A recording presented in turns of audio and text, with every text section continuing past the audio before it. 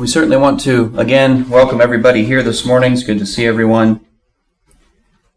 I hope that the lesson today will serve as interesting and helpful.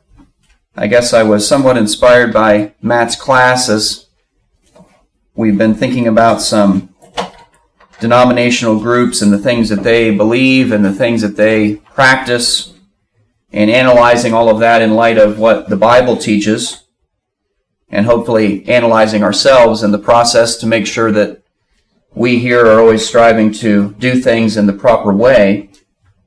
And so this lesson kind of runs in the same vein. We're going to start by noticing several verses here in Matthew chapter 23, the first part of that chapter. Usually when we think about Matthew 23, we think about the rebuke that Jesus gives towards the scribes and the Pharisees and their hypocrisy.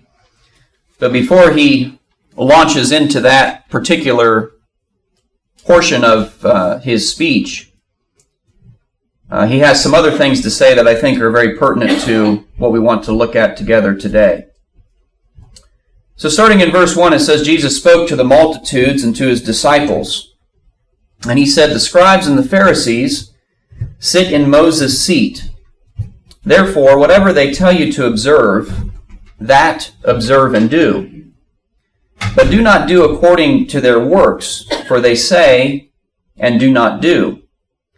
For they bind heavy burdens that are hard to bear. They lay them on men's shoulders, but they themselves will not move one of them with their own fingers. But all their works," he says, "they do to be seen by men. They make their phylacteries broad. They enlarge the borders of their garments. They love the best places at feasts, the best seats in the synagogues. They love greetings in the marketplaces, to be called by men, Rabbi, Rabbi." That word meaning teacher. But then notice in verse 8 he says, "But you do not be called Rabbi, for one is your teacher, the Christ, and you are all brethren. Do not call anyone on earth your father, for one is your Father, he who is in heaven. And do not be called teachers, for one is your teacher, the Christ. But he who is greatest among you shall be your servant. And whoever exalts himself will be humbled, and he who humbles himself will be exalted." The title of the lesson, in the form of a question, is, "Are you the pastor?" I've been asked that question before at different times.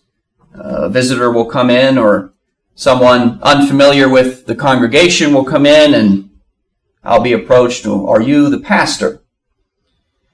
And that's an interesting question. And I think as we get into some things this morning, we're going to see that that's a pretty common thing to hear these days. It's become almost a cultural thing in regards to how we look at leadership in the church.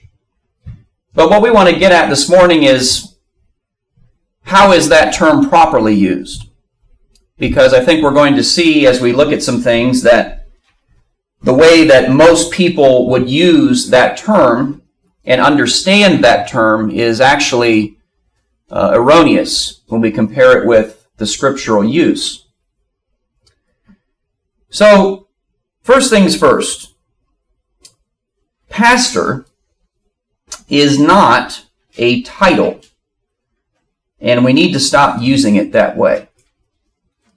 That's the way that most in the world and most in the religious world would use that word as a title. They will say, "Well, Pastor so-and-so said this," or "You need to go talk to Pastor James or John," or whatever you want to put in the blank there. And this is not, of course, the only word that we see this type of application used. We're going to talk about some other examples. Sometimes you'll see the word reverend used, right? Reverend Jackson said this in his sermon, or something to that effect. But as we think about this word and others similar to it, in light of the Scriptures, it's actually used as a description of the work that a particular man might be doing. One who would meet the qualifications set forth 1 Timothy 3 and Titus chapter 1 as well. We see those things outlined. And it's interesting, especially with the term pastor, because if you do a search for that word, a Bible search, you'll find one result. It is used once in the entirety of the pages of Scripture, and we find that in Ephesians chapter 4 and verse 11, where here he's talking about the body of Christ, and he's talking about how there's different members within the body that have different functions. Just like our own physical body, we have different parts, different members that have different functions, but all work together. He says, he himself, speaking of Christ, gave some to be apostles, some to be prophets, some evangelists, some pastors, and some teachers. And we could even just keep reading there to continue his thought. The reason for these different roles, we might say, these different types of work, is for the equipping of the saints for the work of ministry, for the edifying of the body of Christ, until we all come to the unity of the faith and of the knowledge of the Son of God, to be a perfect man to the measure of the stature of the fullness of Christ. Now, what does this word mean? When we look it up, we look up the original Greek word that's translated to pastors there.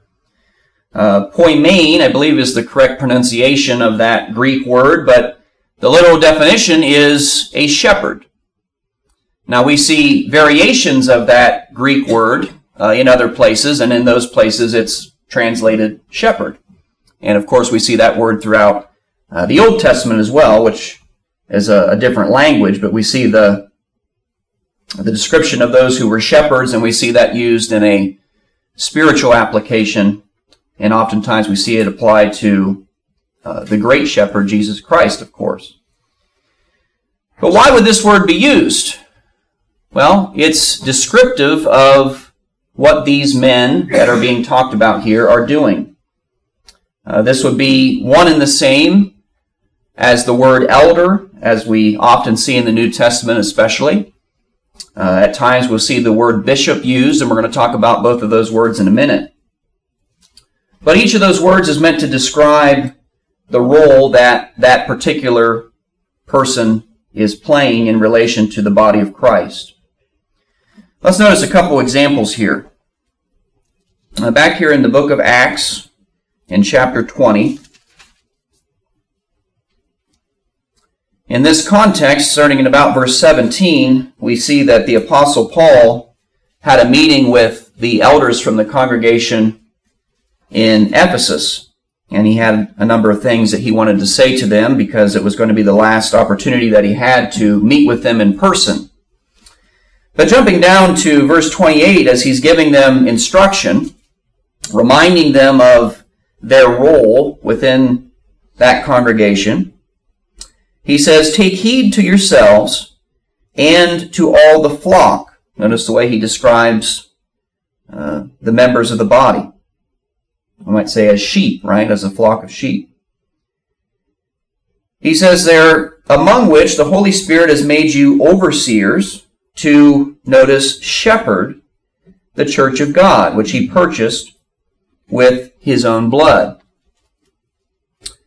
And so the role of an elder, the role of a pastor, is to help shepherd the local congregation. The local congregation does not belong to them, as is made plain here. Whose is the flock? Well, it's Christ. He's the one that purchased it with his blood. But these men who meet these qualifications and step into this, we might say, a leadership type role, are tasked with helping to guide the flock according to the precepts of Christ. We might also come back to 1 Peter chapter 5, and we're going to refer back to the first part of this chapter a couple different times here, so If you have a bookmark, you can just maybe bookmark the page. But we're going to notice in particular here verse 2, where again, the instruction that Peter is giving to elders of whom he describes himself as a fellow elder. Notice again, shepherd the flock of God which is among you. So there again, that's important to note. Elders are not over multiple congregations in different places. It's a local thing. Shepherd the flock of God which is among you, serving as overseers. Don't do so by compulsion, but be willing to serve in this way. Don't do it for dishonest gain, but yet be eager. Not as being lords over those entrusted to you, but being examples to the flock, he says. And so, as I said, we have similar things with other words that are used to describe this same position in the New Testament, especially the words or the terms bishop and elder. Now, bishop, of course, is another term that you'll see applied much the same way as pastor. At times, you'll hear somebody described as bishop so-and-so, and it's used as a title, right? But that's not the way it is used in the New Testament. Rather, again, we see it as a word used to describe the work that a particular man might be doing. Looking at bishop, first of all, the Greek word there, episkopos, literally defined is an overseer. And we saw that used just in what we had already read, actually, especially as we think about what we read there in 1 Peter 5, and again, I have that reference there. But again, you notice the language of what we just read in 1 Peter 5 and verse 3 particular. This is not a position where someone is lording over the congregation. And, one of the interesting things about the eldership is there's never just one man that's appointed the elder, right? There's always at least two. There's a plurality.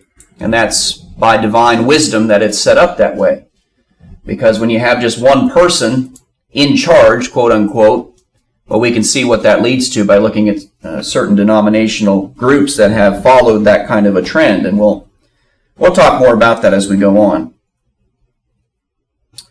But we see the idea put forth here that this is not someone who is lording over as though they have all the authority, that they're making all the rules, they're deciding what is right and wrong for the flock, but rather they are overseeing, the point being to guide in accordance with Christ's commandments. 1 Timothy chapter 3 and verse 1, the reference there is where we see the term bishop used in the New Testament. Elder is really the most common of these words that are used to describe this particular office. We see that more often than not when it's being talked about in the New Testament. And that word in the Greek is presbyteros, which designates one who is older, or perhaps the eldest among the group, as typically you would expect those that are older to not be a novice, as is the prescription there in 1 Timothy 3 and 6. As you look down through the qualifications for someone who would step into this role, that's one that's explicitly defined. This cannot be someone who's a novice, who is new to the faith, a new convert, in other words, who hasn't had any experience, any time to mature in his understanding. This is somebody who has taken the time to grow in the faith and have that wisdom so as to be able to instruct and help lead others in the right path. And so it doesn't necessarily have to be somebody who is, in their 80s or 90s who would be stepping up to serve as an elder. It could still be somebody who is younger than that, but the idea here is that it's not somebody who is new to the faith. In Acts chapter 14 and verse 23, we see that terminology used as we think about the apostle as he went about the known world at that time, spreading the teachings of Christ and establishing different congregations of the Lord's church.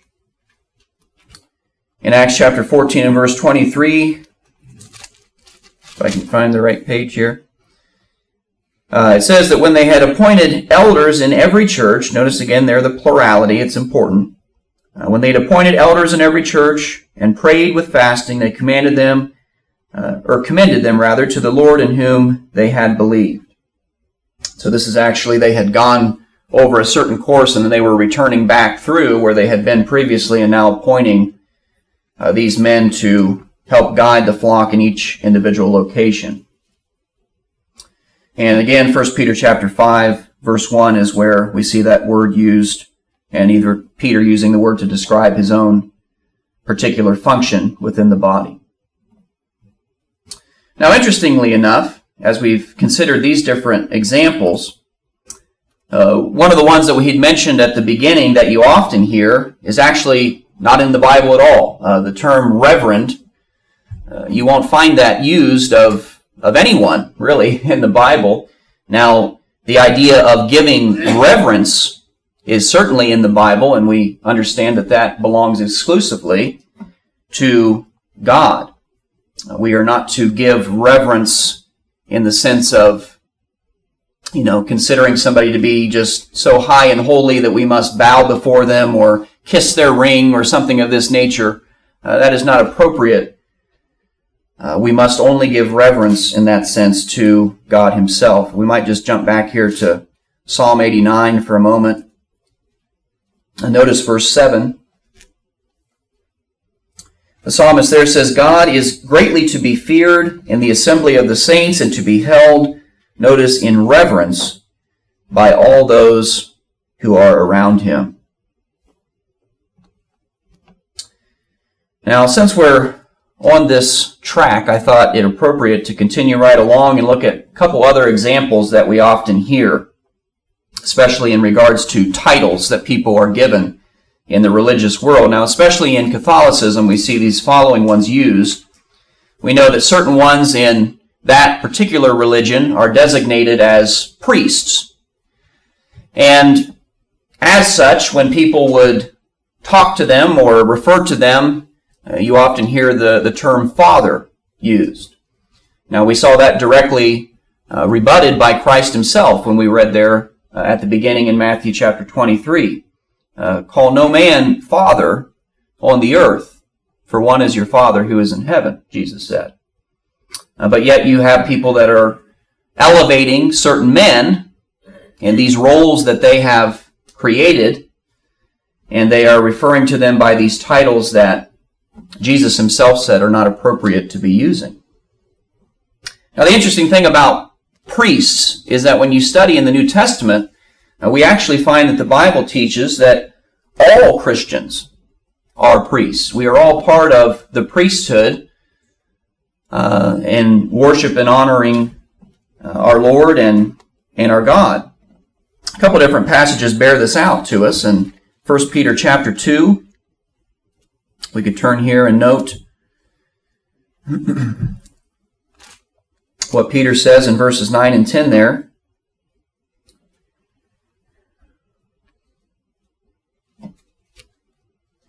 If I can go to 1 Peter and not 2 Peter, that would be helpful. Verses 9 and 10, 1 Peter chapter 2, it says, You are a chosen generation. He's speaking to Christians here. Notice, a royal priesthood, a holy nation, his own special people, that you may proclaim the praises of him who has called you out of darkness into his marvelous light, who once were not a people, but are now the people of God. Once you'd not obtained mercy, but now you have. We can also jump over to the Revelation letter.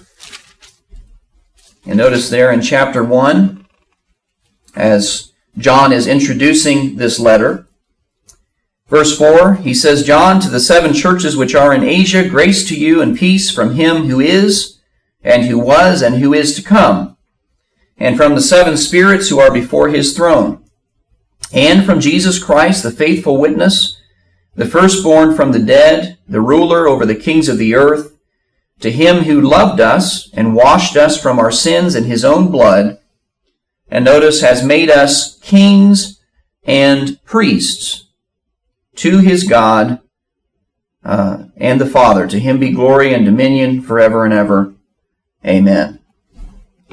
And so you think about that Old Testament setup that the Jews had, where there were certain ones appointed as priests, and there was the high priest. And you go to Hebrews chapter 4, and you notice there, who is our high priest? Well, Christ himself is the high priest. And so that's an interesting thing to recognize, especially in light of what we're looking at here. Now, another word that you often hear, especially in the realm of Catholicism, is the term saint. You hear St. Jude or St. Valentine, or, there's all kinds of different men and women who've been designated as saints, right? And that's all based upon certain criteria that they have put forth. And just kind of I think it's a humorous aside, did you know that to become or to be designated as a saint, one of the requirements is that in your lifetime you perform not one miracle, but actually 2 miracles. So it kind of is funny to me, because you imagine somebody actually being able to perform a miracle and then having some official from the Catholic Church say, well, good job, you got 1 more to go. It's like, okay. But nonetheless, it's ironic when we look at how the Bible uses the term saint, because, again, it's something that's not an exclusive designation held for some upper echelon of uber Christian. It's actually all those that are sanctified by the blood of Christ. And we see that illustrated in 1 Corinthians chapter 1, among other places, but I think this is one such place that makes it very plain. 1 Corinthians chapter 1, just looking at the first 3 verses of the chapter. Paul introducing this particular letter. He says, Paul, called to be an apostle of Jesus Christ through the will of God, and Sosthenes, our brother, to the church of God, which is at Corinth, to those who are sanctified in Christ Jesus, notice, called to be saints, with all who in every place call on the name of Jesus Christ our Lord, both theirs and ours. He says, grace to you and peace from God our Father and the Lord Jesus Christ. So all those who are sanctified in Christ, all those who are walking according to his precepts, are designated as saints, as set apart to be holy. It's really what that word is all about. So in all of these examples, these are words that are used as descriptions. They are not ever used as a title for anyone, so as to somehow elevate that person above everyone else. And so sadly, it seems, like we said, that the world today largely has done just the opposite of what Jesus had prescribed in regards to calling people by certain titles and elevating them above other men and women. Now, another interesting thing that I thought we would look at, again, culturally, it seems that we have shifted the responsibilities of the eldership, of those that are pastors, bishops, however you want to describe them, on to preachers. That's another interesting phenomenon if you stop and think about how people typically look at a church setup. Well, the pastor is the guy in charge, right? And he does all the things. He makes all the decisions. He makes all the calls. He's the person that does all the things. And everybody else is just kind of like a peon out here that has to submit to his infinite wisdom, or whatever you want to describe it as. And so I thought we'd look at some examples of that I found to be interesting. For example, when someone is sick, who do we call? Well, oftentimes the preacher gets called, right? Hey, this person's sick. You need to go visit them. Now, is there anything wrong with the preacher going and visiting sick people? Well, of course not. That's not the point. But if you look back here with me in James chapter 5, what does James prescribe in regards to these types of situations? He asked the question there in verse 14, is anyone among you sick? Notice, let him call for the elders of the church, and let them pray over him, anointing him with oil in the name of the Lord. And the prayer of faith will save the sick, and the Lord will raise him up. So that's kind of interesting, isn't it? And so that's one example where The Bible would say that this type of thing would first fall into the realm of the eldership, but often we apply that in a different way. Likewise, when someone is spiritually sick, who's the first person that we send? Well, better have the preacher go talk to him, right?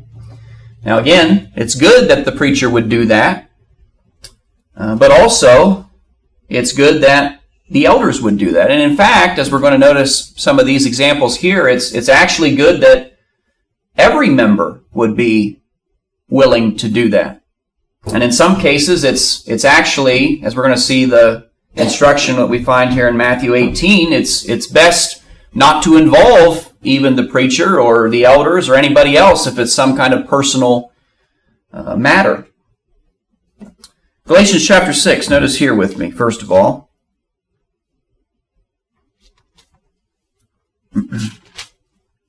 Galatians 6, in the very first verse there, says, "Brethren, if a man is overtaken in any trespass, you who are spiritual," who should that be? Well, it's not just one person in the congregation that's spiritual. We are all supposed to be spiritual, right? "So you who are spiritual, restore such a one in a spirit of gentleness, considering yourself, lest you also be tempted." We come back to Jesus' words, like we said in Matthew chapter 18 there. And we look starting in verse 15. "Moreover," Jesus says, "if your brother sins against you, go and tell the preacher right away," so the preacher can go yell at him. No, doesn't say that, does it? "If your brother sins against you, go and tell him his fault between you and him alone. And if he hears you, you've gained your brother." Now, there might be a scenario where that initial attempt to make a correction doesn't go well. It says in verse 16, if he's not willing to hear you, well, then go and take with you one or two more, that by the mouth of two or three witnesses every word may be established. But if he refuses to hear them, at that point it says, tell it to the church. But if he refuses even to hear the church, then at that point there becomes a means of withdrawing from him. Let him be like a heathen or a tax collector if he's persistent in that sin.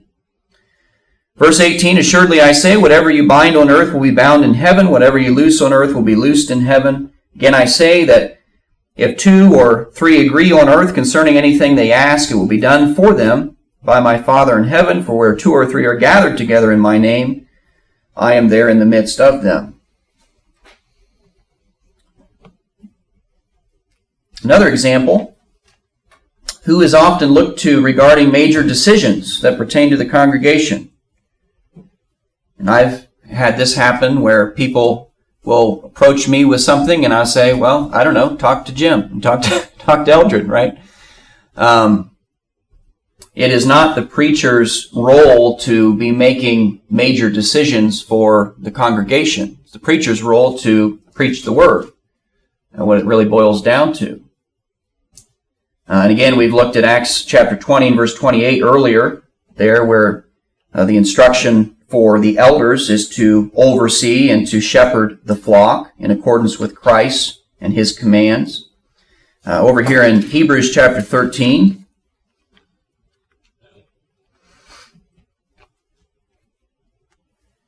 you look there at verse 17, and the Hebrew writer here says, "Obey those who rule over you, be submissive, for they watch out for your souls, as those who must give an account. Let them do so with joy and not with grief, for that would be unprofitable for you." So here again designating that the elders are the ones who are looking out for the souls of the congregation, who are making certain decisions to try and make sure that the flock stays faithful, etc. And one final example I thought of there was evangelism. And sometimes we expect that it's only the preacher who is to be evangelizing or teaching anybody. Now, this person really needs learned up on a certain subject, so better send the preacher over there. Well, again, there's nothing wrong with that in and of itself, but if that's the mindset that we get into as a member of a local congregation, that it's always this person's job or that person's job, well then, what are we doing? Right? And oftentimes, when we misunderstand things in this way, it leads to us not even doing the things that are expected of us as individual members. And that's really the big thing here.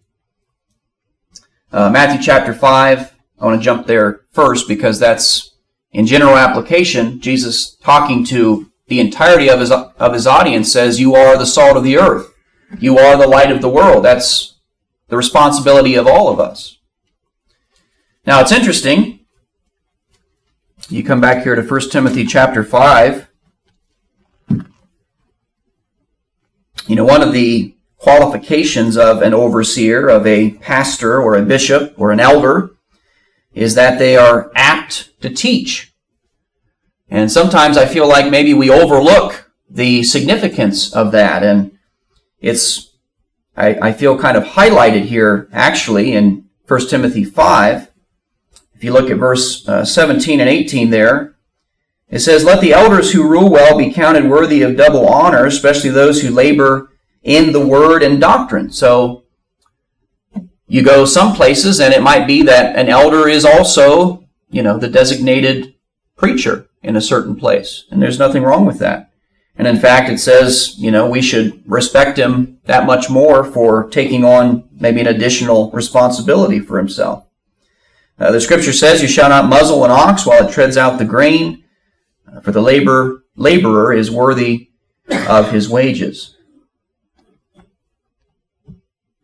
So every member of the congregation can be involved in teaching the word and being the light of the world. And in fact, that is the way it ought to be.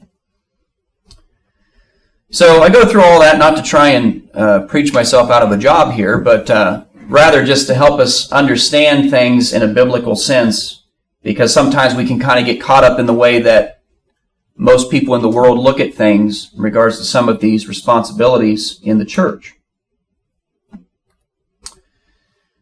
Coming back to this overall modern concept of the pastor, if you really think about it, it's kind of akin to the Pope in a lot of ways on a smaller scale. You think about the Catholic Church and you've got, it kind of encompasses all parts of the globe, but then the Pope is over all of it, right? But sadly, it seems like we've taken that kind of a concept, which we know to be against the way that God has set up the church, and we've looked at several examples of that this morning, but we've kind of made it on a smaller scale. Well, we're not going to have a pope, but we'll have the pastor, right? And he's just over this one group here, but it's kind of really the same thing in the way that it's treated. And what we always have to remember is that there is one head of the church, and that is Jesus Christ, who died for it. Matthew 16 and 18, as he spoke to Peter there, and complimented Peter for his good confession, on this rock I will build my church. It doesn't belong to anybody else. Nobody else is involved in dictating what my church is to be, what the commandments are in regards to what my church is to follow, etc.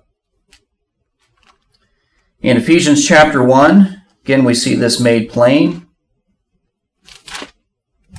There at the end of that first chapter, it says, God has put all things under his feet, that is Christ, and gave him to be head over all things to the church, which is his body, the fullness of him who fills all in all. Again, back in 1 Peter 5, where the first 3 verses there, Peter's talking about the role and responsibility of the eldership. In verse 4, he designates that when the chief shepherd appears, you will receive the reward for your efforts in the kingdom. The chief shepherd, of course, being Christ. And so just to, again, kind of double down on this point about not elevating any man into the position of a fellow servant in the church of Christ, I want us to notice the attitude of Peter. Now, I use this example especially in light of the idea of the Pope, because if you look at the history of the Catholic Church and what they believe, It is their belief that Peter was the first pope. Okay? Now, I want us to look at how Peter behaves himself here, where he has this opportunity to go unto this Gentile household to preach the gospel. And he is received as though he is, God on earth. People are falling down to worship him, etc. Notice here in Acts chapter 10 and verse 25, it says, "As Peter was coming in, Cornelius met him and fell down at his feet and worshipped him." Now, you imagine that playing out with the Pope in modern day scenario. Probably not much would be thought about that. People do that all the time. They, like we said, they kiss his ring and they fall down before him. They elevate him to the place of God. What did Peter do? Verse 26 says, "Peter lifted him up and said, 'Stand up, I myself am also a man. I'm no better than you are.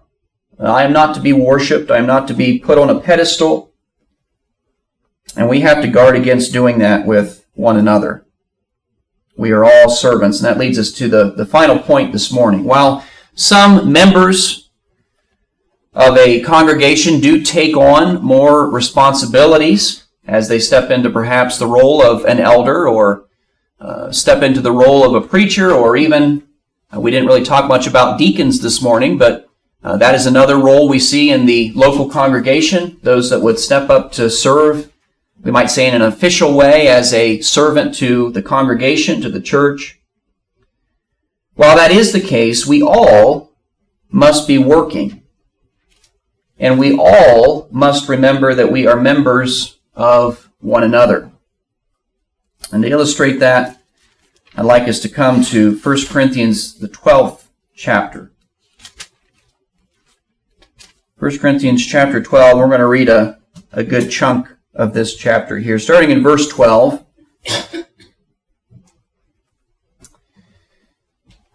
The apostle here writes and says, "As the body is one and has many members, but all the members of that one body, being many, are still one body."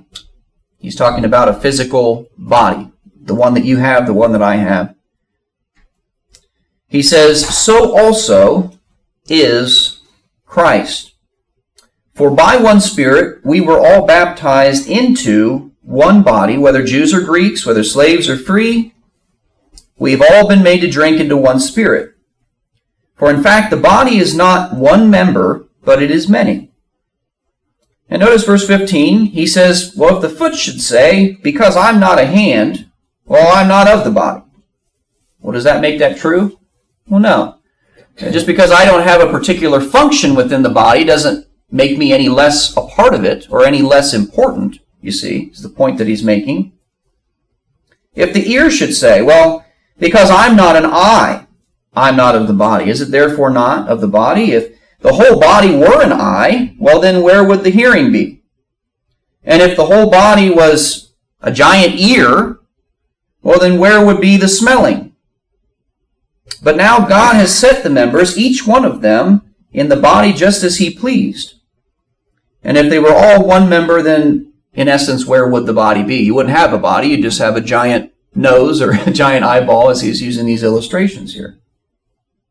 And then you wouldn't have the complete functionality. Verse 20, he says, "Now indeed there are many members, but yet again one body. I cannot say to the hand that I have no need of you, nor again the head to the feet, I have no need of you. Much rather, those members of the body which perhaps seem to be weaker are actually necessary." And, I've made this point before as we've talked, I'm sure, just in reading this passage and thinking about this passage, but you look back over the knowledge that men have had of this physical body that we all possess down through the years, and you jump back in time and, they used to think, well, the appendix, you just cut that out, you don't need that, that's just extra.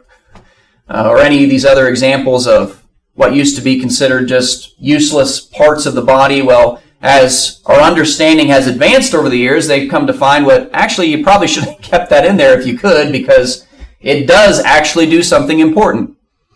Right? Everything is important. Everything is there for a reason. And so it is with the body of Christ. Verse 23, those members of the body which we think to be less honorable, on these we bestow greater honor. Our unpresentable parts have greater modesty, but our presentable parts have no need. But God composed the body, having given greater honor to that part which lacks it, that there should be no schism, there should be no divide, there should be no disconnect in the body, but that the members should have the same care for one another. If one member suffers, all the members suffer with it. If one member is honored, then all the members rejoice with it. Now you are the body of Christ, and you are members individually. So it's very important that we keep these things in mind as we seek to function together as the church. So again, I hope that as we've studied through these things that you found it to be beneficial, and perhaps it will help you as you engage in certain conversations with those who have a skewed understanding of these types of matters, and that as we've studied some of these scriptures, it will help you be more savvy in pointing out from the Bible what is the truth. And that's what we're always to be concerned with. As we conclude the sermon then, I would ask the question of all those who are here. First and foremost, are you a member of the body of Christ? We know how to become a member of the body of Christ. That's outlined various different places in the New Testament. We could go to the original outline, you might say, in Acts chapter 2, where the very first individuals made that decision. They asked the question, men and brethren, what shall we do? And what did Peter say? He said, repent and be baptized, every one of you, in the name of Jesus Christ for the remission of your sins, and you will receive the gift of the Holy Spirit. And in verse 47, it says that the Lord added daily to the church those who were being saved.